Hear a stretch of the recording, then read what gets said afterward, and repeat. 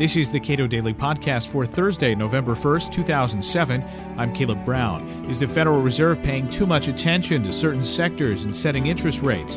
Cato Institute Chairman William Niskanen says he'll be watching the Fed very closely to see how they explain this latest rate cut announced yesterday.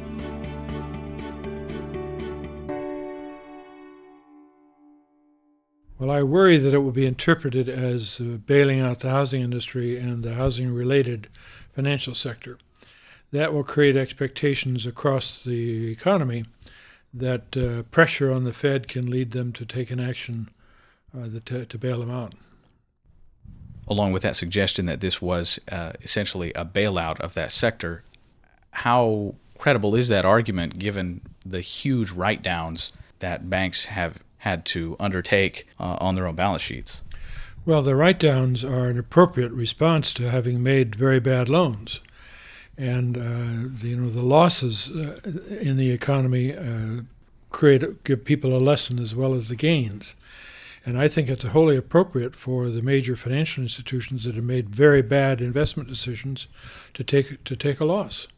And we shouldn't bail them out for it. In the same day, we had good economic numbers and a rate cut. What should the GDP numbers and the inflation numbers tell us? They should tell us that the overall economy is in remarkably good shape. A 3.9% rate of growth of real GDP, a 1.6% inflation rate. Those are unusually good numbers. They also indicate, looking over the past history, that the Fed has basically put the third of the Greenspan bubbles behind it.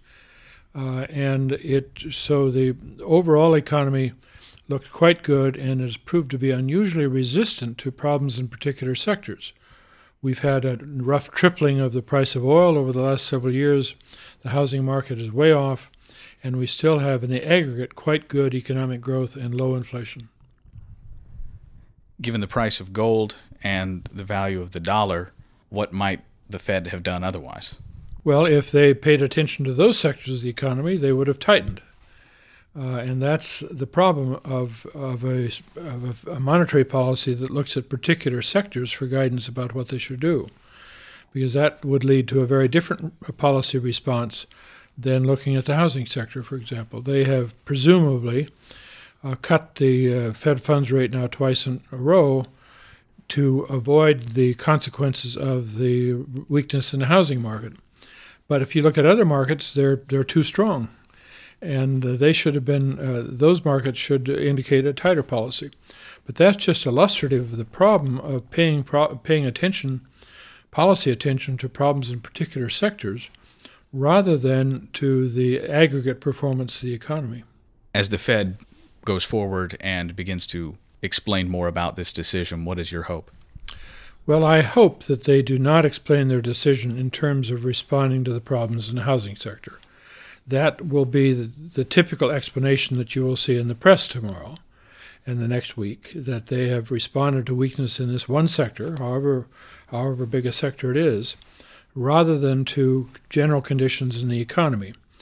Unfortunately, that interpretation will lead any number of people in industries in the economy to put pressure on the Fed to bail them out when they get in trouble. William Niskanen is the chairman of the Cato Institute.